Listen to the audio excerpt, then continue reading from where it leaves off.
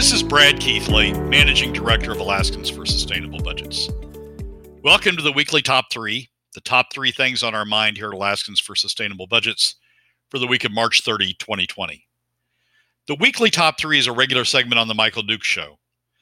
The show broadcasts on Facebook Live and via streaming audio from the show's website, weekdays from 6 to 8 a.m. I join Michael on Tuesdays from 6:20 to 7 a.m. for a discussion between the two of us about our three issues. We post the podcast of our discussion following the show on the Alaska for Sustainable Budgets Facebook, YouTube, SoundCloud, and Spotify pages, also on the new Alaskans for Sustainable Budgets website, as well as the project's page on national blog site medium.com. You can find past episodes of the weekly top three also at the same locations. Keep in mind that in addition to these podcasts, during the week, you also can follow and participate in the discussion with us of these and other issues affecting Alaska's fiscal and economic condition by following us on the Alaska for Sustainable Budgets Facebook page and through our posts on Twitter. This week, our top three issues are these. First, the final budget passed Saturday night included an income tax. We discuss how much and who's paying it.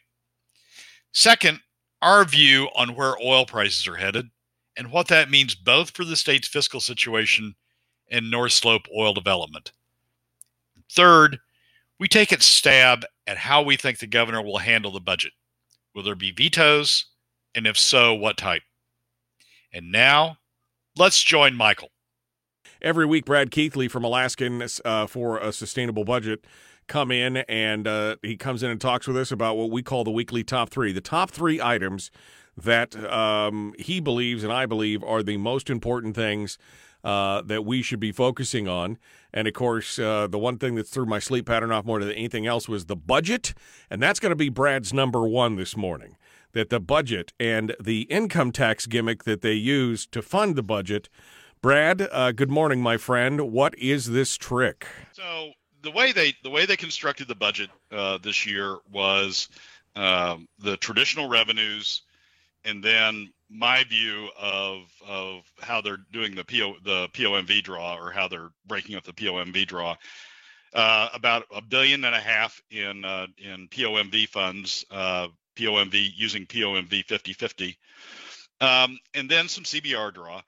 But a big chunk, about 20% of the funds used to support the budget, are coming from PFD cuts, are coming from diversion of money otherwise statutorily headed for Alaskans' pocketbooks, headed for Alaskans' income, diverted that money to government. And that's the economic definition of an income tax. When you divert income that otherwise is in the private sector or headed for the private sector to government, that's an income tax.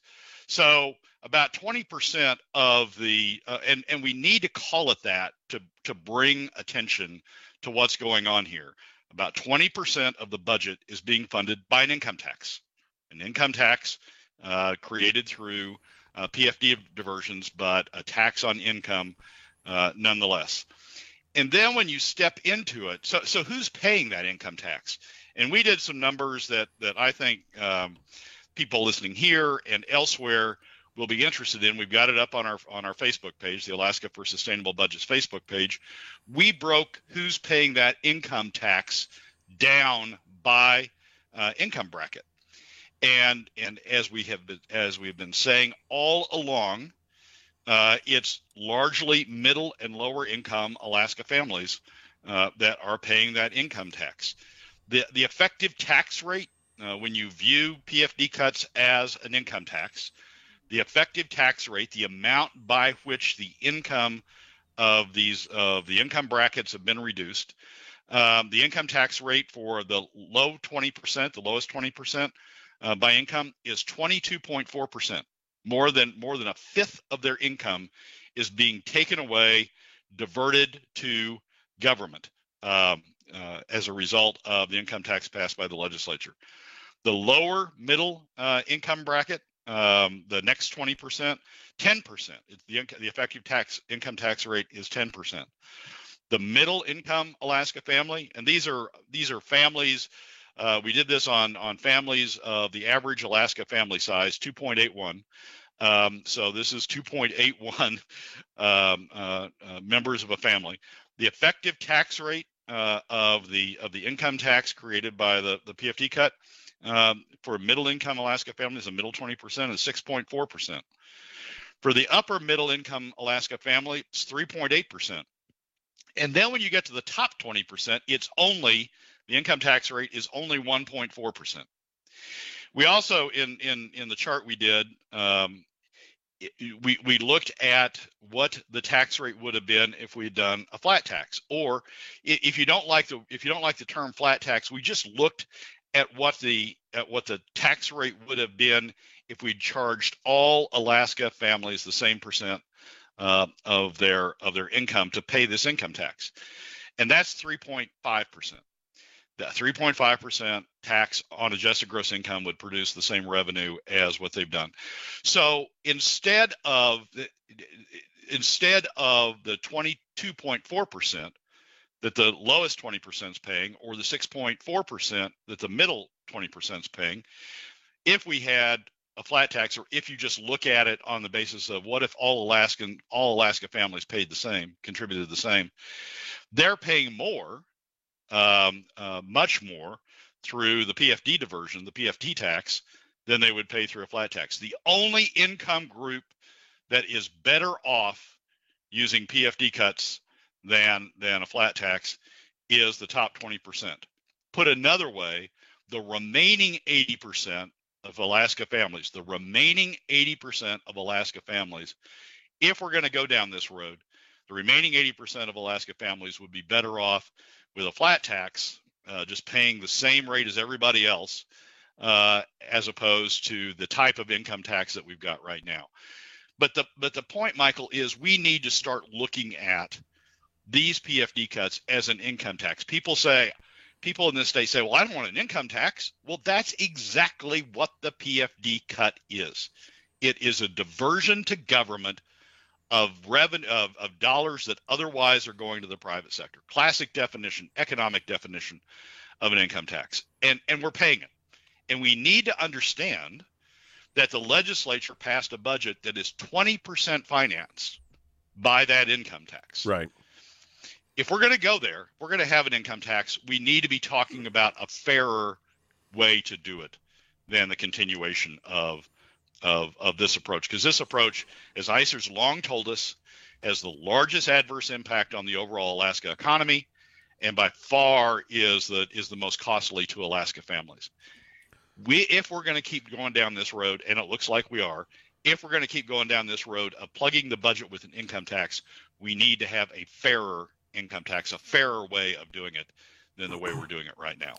Well, and we talk about, Brad Keithley's our guest, by the way, Alaskans for Sustainable Budgets. We talk about, this income tax, and people immediately start frothing at the mouth. There was a post by Representative Bryce Edgman, the Speaker of the House, talking about what they did, kind of self-lauding and then chastising at the same point, lauding themselves for how great they did, and then chastising Alaskans for basically being greedy and wanting to cut into the size of government. And then you got into a little bit of a tiff with one of the commenters in there, basically saying that, she said, I haven't given up on cutting the government like you have.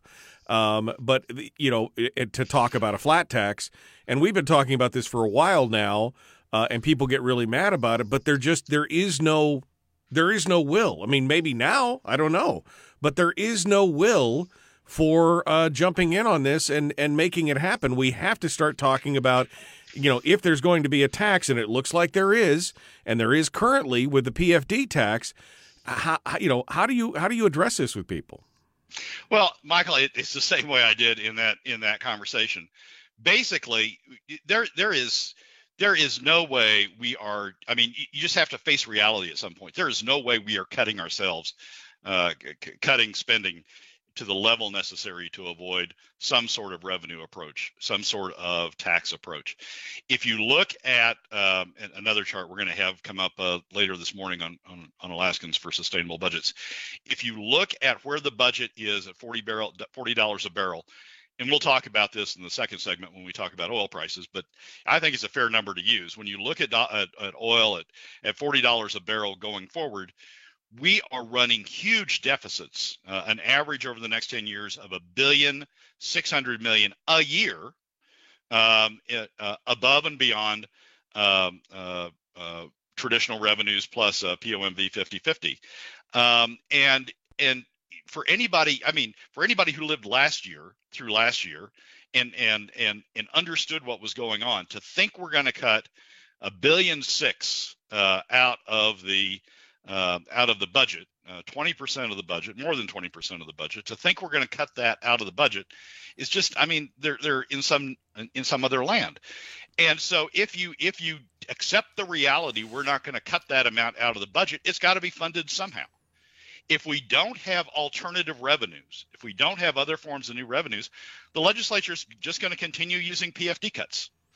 So if you're saying I'm not going to support new revenues, I'm against any sort of tax other than the PFD tax, I'm against any sort of tax. If you say that, what you are setting up is a situation in which every year when the legislature comes down to fund the budget, they're going to cut the PFD, and they're going to be cutting it to zero. If you look at the chart at $40 a barrel, there's no room anymore. They're going to be cutting it to zero. So opposing a new revenue option, you've got to get it in your mind because it's accurate. Opposing any new revenues means that you're accepting deep and indeed the elimination of the PFD over the next 10 years. And that's the alternative. Well, 10 years, Brad, I'd be surprised, quite honestly. And we had a conversation with Ed King yesterday, and he said something similar. I think the PFD as we know it right now is dead. I think we would be surprised. And Edgman already said that in his piece yesterday. He said next session is going to be even worse than this session. If you thought this session was bad, next session is going to be even worse because they've kicked the can down the road and they've all realized they've run out of road. I don't know as we'll even get a PFD next year. I think that's accurate. When I use 10 years, I do that because I get the average number. But that's exactly right, Michael. It begins next year.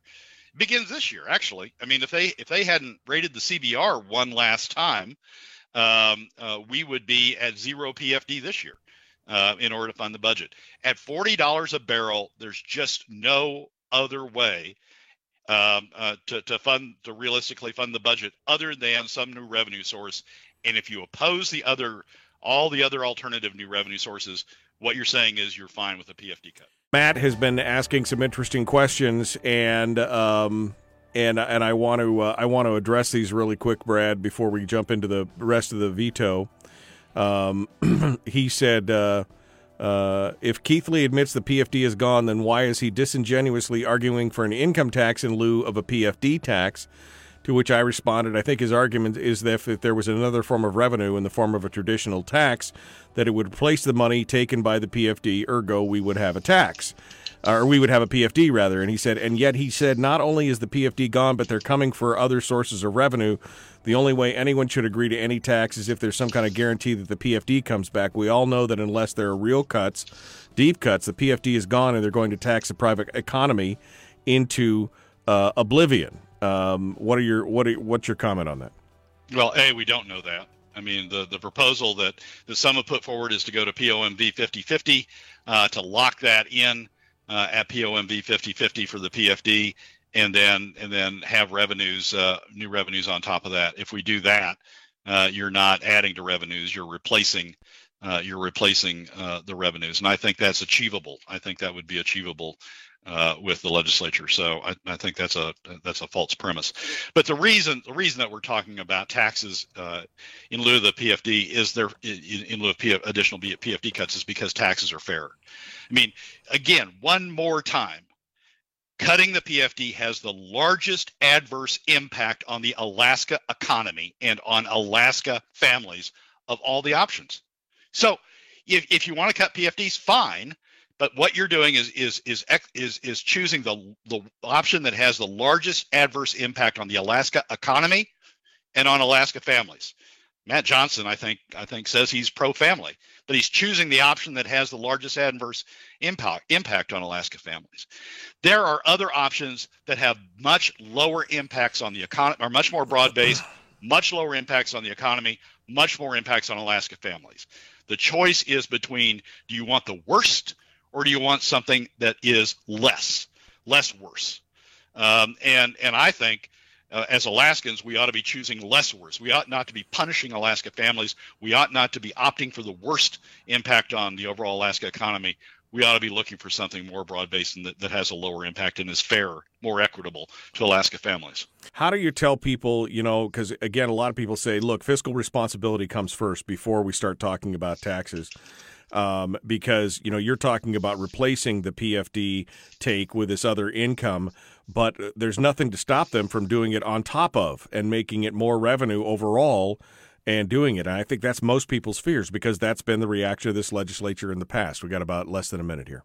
Well, I would condition personally, I've said all along, I would condition supplemental revenues on alternative revenues on firming up the PFD at POMV 50/50. It's not. I'm not trying to add to spending. Actually, I don't think the legislature would add to spending. But I'm trying. This is for me. This is all about replacement revenues, as opposed to additional revenues. And the way you get there is to have a commitment on POMV 50/50 before you pile any additional revenues on top of it. I do want to move on it. But I gotta see, two things. First of all, I'd love for you to address Bryce Edgman's post on Facebook.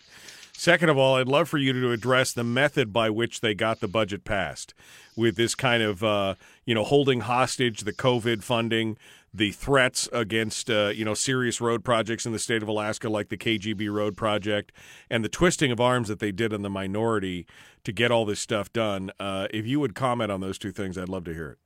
Sure. So Bryce's post is stark, upsetting, but accurate. Essentially, Bryce is saying the PFD is dead. I mean, Bryce is saying we're going to continue spending. We're going to continue spending at current levels plus inflation, which is what everybody has said ought to be the spending cap. We're going to continue spending. We're without alternative revenues. The PFD is dead. I mean, it's a stark reading. It's upsetting to read it, but it's accurate. And we need to, instead of just sort of flailing around saying what a horrible person he is, we need to take to heart what he's saying and react to that. If you're fine with the elimination of the PFD, that's where we're going. If you don't want the elimination of the PFD, we need to be talking about alternative new revenues. Second, the way in which the majority got the budget passed, that's what happens when you have a majority. I mean, yes, Bert did some really screwy things with how he juggled the funding sources in a way to put the minority in a very difficult position on the CVR draw. But that's what the majority can do. I mean, Bert's done this before. He did it to Parnell back in 2010, I think, when Parnell was threatening to veto some stuff. Bert juggled around the budget in a way that basically Parnell couldn't do it. And that's what the majority can do. Instead of getting upset at Bert's juggling and calling him all sorts of names, we need to be upset that we don't have fiscal conservatives in the majority, and we need to work toward getting fiscal conservatives in the majority. Bert, it was a bad thing. It was very strategic and it was very manipulative what Bert did. But that's what the majority can do, and we need to understand, as long as we're not in the majority, as long as fiscal conservatives aren't in the majority, that's what's going to happen to us every time. I was beating the hell out of Bert Stedman yesterday. He deserved every minute of it. But I guess you can't, like you said, you can't blame. Tiger's not going to change his stripes. He's done it before. He'll do it again. This is the problem with the binding caucus in the majority for the way it is right now. Am I wrong? No, that's right. A large part of the problem is the binding caucus, but he had the necessary votes. He had 16 votes or 15 votes, 15 votes, even without the binding caucus. I mean, if you would have let Schauer and the others vote differently, he would have still had 15. And people say, well, the legislature just should have rejected the conference committee report and sent it back and sent him to and told him to do over. Well, Bert would have done it over. He would have put the entire PFD under the CVR. I mean, it was just a question of time until he cranked down the screw, found enough screws to crank down to get the vote he needed. And yes, one can be upset that Bert has that talent, if you can call it that. One can be upset that he used that talent in this way, but that's what the majority enables you to do. Supermajority enables you to do. Well, and I understand playing politics. Okay, I mean, I do understand playing politics, but the two things that got me. The first thing was putting the COVID response, instead of paying it first, instead of putting it at the top of the heap and saying this is the most important thing. Alaskans are getting sick. Alaskans are dying. Everybody's in shutdown. The economy, blah blah blah blah blah. Instead of all that, to continue to hang the whole thing on that, to me, I mean, I use the word despicable, and I'll still continue to use the word despicable. I mean, politics is politics. You want to hang the PFD on it? Fine. That's just politics. It's nasty, but it is what it is. But to hang that funding, and then personally, on a personal level, when he walks around to legislators and say, oh, yeah, all those capital projects, like the road project for the Knik-Goose Bay Road, the most dangerous road in America, we're just, you can forget that. We'll just kiss that one goodbye, too. I mean, you're literally playing with people's lives. I mean, 10 people have died on the road that I live on in the 5 years that I've lived here. This thing is dangerous as hell. They've been saying that they're going to expand it. This is the year where the money was going to come out and do it, and now he's threatening that. I mean, that's not just politics at that point. Yeah, but Michael, and I'm not defending Bert, but I'm just trying to explain Bert. I mean, on the other side, he's got people in the majority who are saying, my project, my spending is as important as all of those things. Do not put that at risk. Yeah, it would have been great if Bert would have said, okay, the thing we're going to subject to the CBR vote is the university. And if you vote against the CBR, then you don't fund the university. That would have been wonderful. That would have been perfect. But he had people in the majority. I mean, and they are the majority. That's the thing we got to keep in mind. He had people in the majority saying, don't put the university at risk. Don't put this at risk. Don't put that at risk. And so what you put at risk is the stuff that's going to drag that 30th vote across the line. That's the power that the majority has, and as long as you can hold together your majority, that's what you're able to do. It's bad. I mean, yes, it's manipulative. Yes, it is devilish. Yes, it's worth all sorts of bad words. But that's the power the majority has, and as long as fiscal conservatives aren't in the majority, that's the result we're going to get. So the takeaway is that we should be changing the majority. I mean, I think that's the long and the short of what you're trying to say here. Yeah. Okay. That's what we've been saying for the 8 years that we've been at this. Yes, as long as fiscal conservatives aren't in the majority, as long as we have, and it's not just that. As long as we have representatives who are going to say, well, my constituent wants the state arts council to be funded, as long as we have representatives who are going to go up and do that special pleading for their thing and say, exempt this from the budget, we're not going to get there. Everybody has got to be willing to put their pet project at risk to some degree of cut to get the budget down. And right now we don't have 16. I mean, we can go through this conversation again, but we don't have 16 who are willing to do that.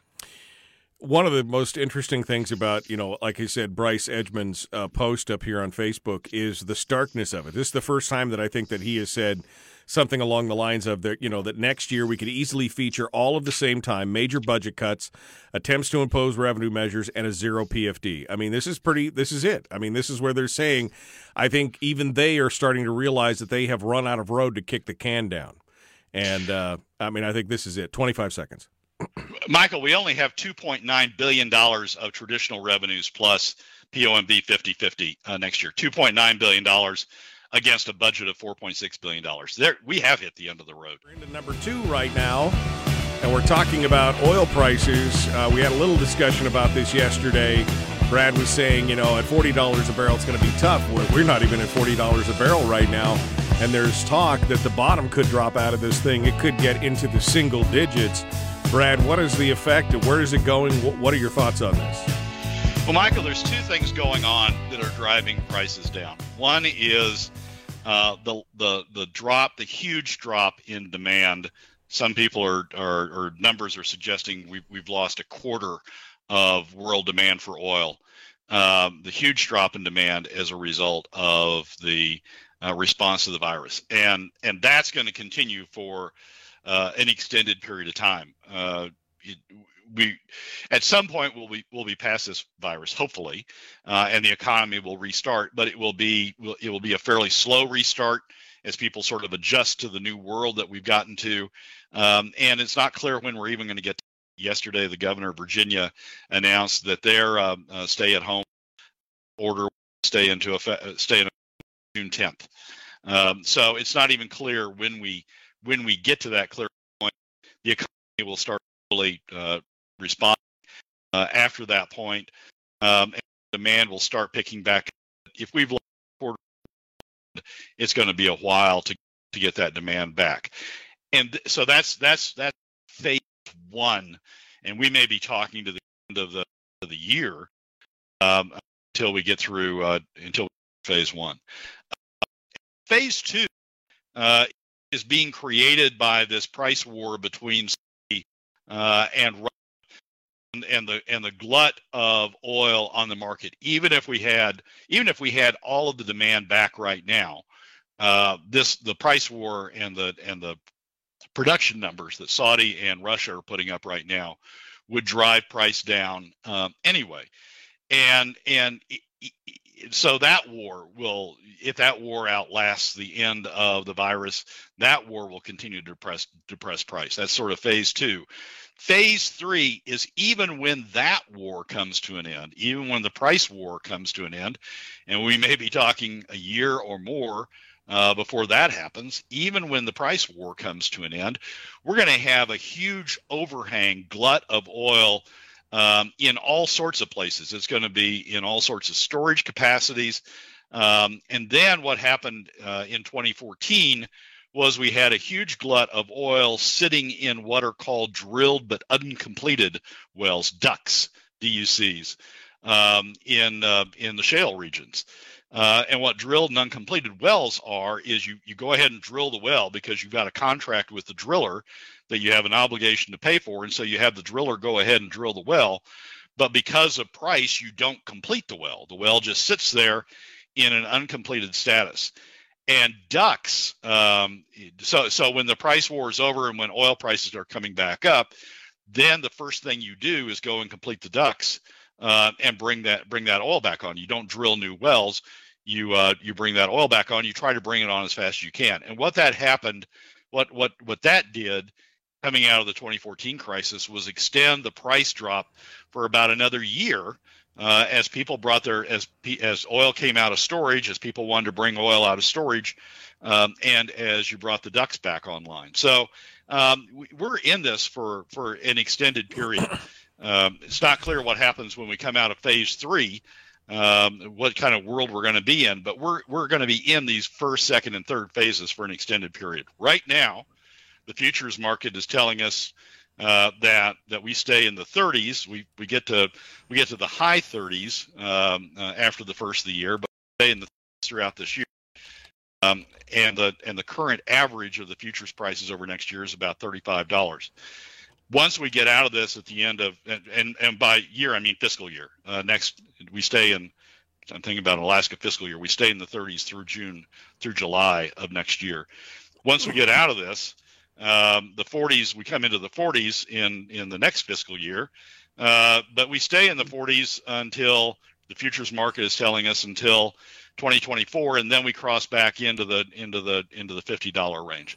So we're gonna be in the 30s this year. Looks like we're gonna be in the 30s this fiscal year. We're gonna be maybe in the 40s if we're lucky in the next fiscal year. But we're going to stay in the 40s for an extended period of time, and it could be, as we've talked about before on the show, it could be that the new normal, instead of the $55 to $65 range, is a $40 to $55 range. But that's looking ahead several years. 30s this year, 40s next year. Brad Keithley is our guest, Alaskans for Sustainable Budgets. So what you're saying is if we get our ducks in a row, it extends the oil crisis. Sorry, I couldn't help myself. All right. So what does that spell for us, though? $30 a barrel next year, $40 potentially for the foreseeable future beyond that, for at least a year or two beyond that. What does that mean for the state of Alaska revenue-wise, and why do we care? Well, it means budget deficits in the range of, out of a $4.6 billion budget, $4.5 billion budget, it means budget deficits in the range of $1.75 to $2 billion next year. And going back to the 40s, it means budget deficits start softening a little bit to 1.75 to 1.5 billion, but multi-$100 billion plus budget deficits as far as the eye can see. Well, it also and I would just say, and on top of that, just a reminder, that means we don't have a CBR to draw from anymore, and we can't overdraw the ERA, and so those are $1.5 billion plus deficits going forward for the foreseeable future with no other way to pay for them. Right. I mean, that's there will be new revenues. It's a question of which type of new revenues that we want. The other thing, Michael, is the knock-on effect on oil exploration of staying down in this price range.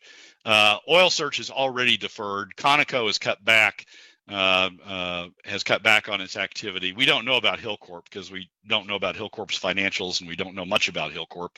But one would reasonably expect they would cut back as well, as every other oil company is doing. So the knock-on effect of going down into this $30 price range and staying in this price regime for $30 and $40 price regime for an extended period, that's going to have a huge impact, I think, on exploration activities and development activities up on the slope. I won't be surprised, especially given what's going on with oil search back in New Guinea, with their LNG project back in New Guinea. I won't be surprised to see oil search essentially go into cold mode for an extended period of time. They've already essentially done that. And continue to stay in that mode as long as we're in a $30 to $40 price regime. I won't be surprised to see Conoco continue to soften their investment on the North Slope. So that means some of this production increase that we're counting on toward the end of the 10-year period, the end of this coming decade, to come online with Pika and with the stuff that Conoco's doing, and with step-ups that Hillcorp might be making. This production surge we're counting on at the end of the decade to sort of give us a stability then may be in jeopardy, probably is in jeopardy, and that means the revenue outlook in those outlook years, in those out years, is even worse than we're saying right now. So there's really nothing good that comes out of this, clearly, but we have to realize that. I mean, we can't just keep putting our heads in the sand and say, oh, we can cut our way out of this, or production will get us out of this, or prices will recover and we'll get out of this. There is no cavalry coming over the hill. We need to face up to that and the consequences of that, of what that means for Alaska fiscal policy and the Alaska economy in general. Brad, we're running out of time. I do want to get to number 3 quickly, but we only have about 90 seconds here. The question is, will the governor veto this budget? Will he take a look at it? So give us the short answer, and then we can expand on it in the break. But what are your thoughts? Yeah, I don't think the governor vetoes the entire budget, as some have asked him to do. That to me is reckless, and I can explain why in the break. I do think the governor vetoes some items. The legislature increased the university allocation over and above the agreement reached between the governor and the Board of Regents. I think the governor vetoes it back at least to that. And there are other places. I mean, the legislature restored some for the Southeast Ferry System. I think the governor vetoes some of that. I think there are places the governor will veto it down. Maybe at the outside, $100 million. That's going to be stretching it.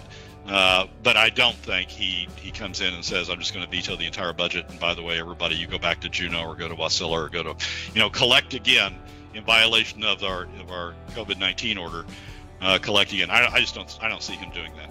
I am curious as to whether or not he has any mechanism through the emergency powers to be able to find some way to supplement Alaskans or give them a stimulus of some kind or find some other way to end run around the legislature. But you seem to think that Bert has got this pretty much all sewed up at this point. I've had this emergency powers debate elsewhere. In the same statute that gives him the emergency powers, there's a statute that says any commitment by him over $1 million has to be ratified by the legislature in some fashion. I don't see the legislature doing that. So the governor does have some emergency powers.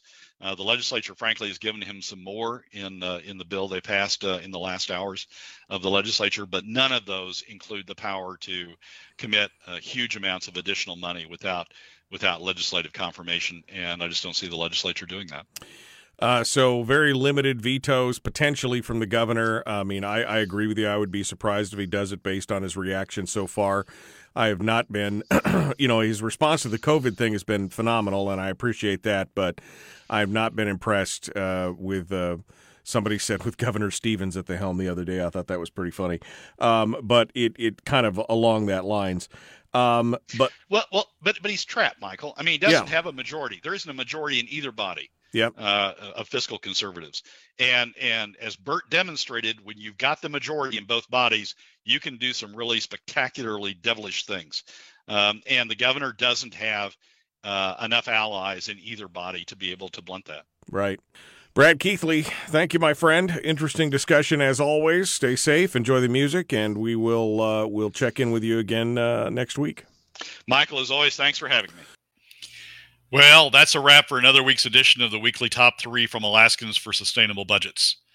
Thank you again for joining us. Remember that you can find past episodes on our YouTube, SoundCloud, and Spotify pages, and keep track of us during the week on Facebook and Twitter.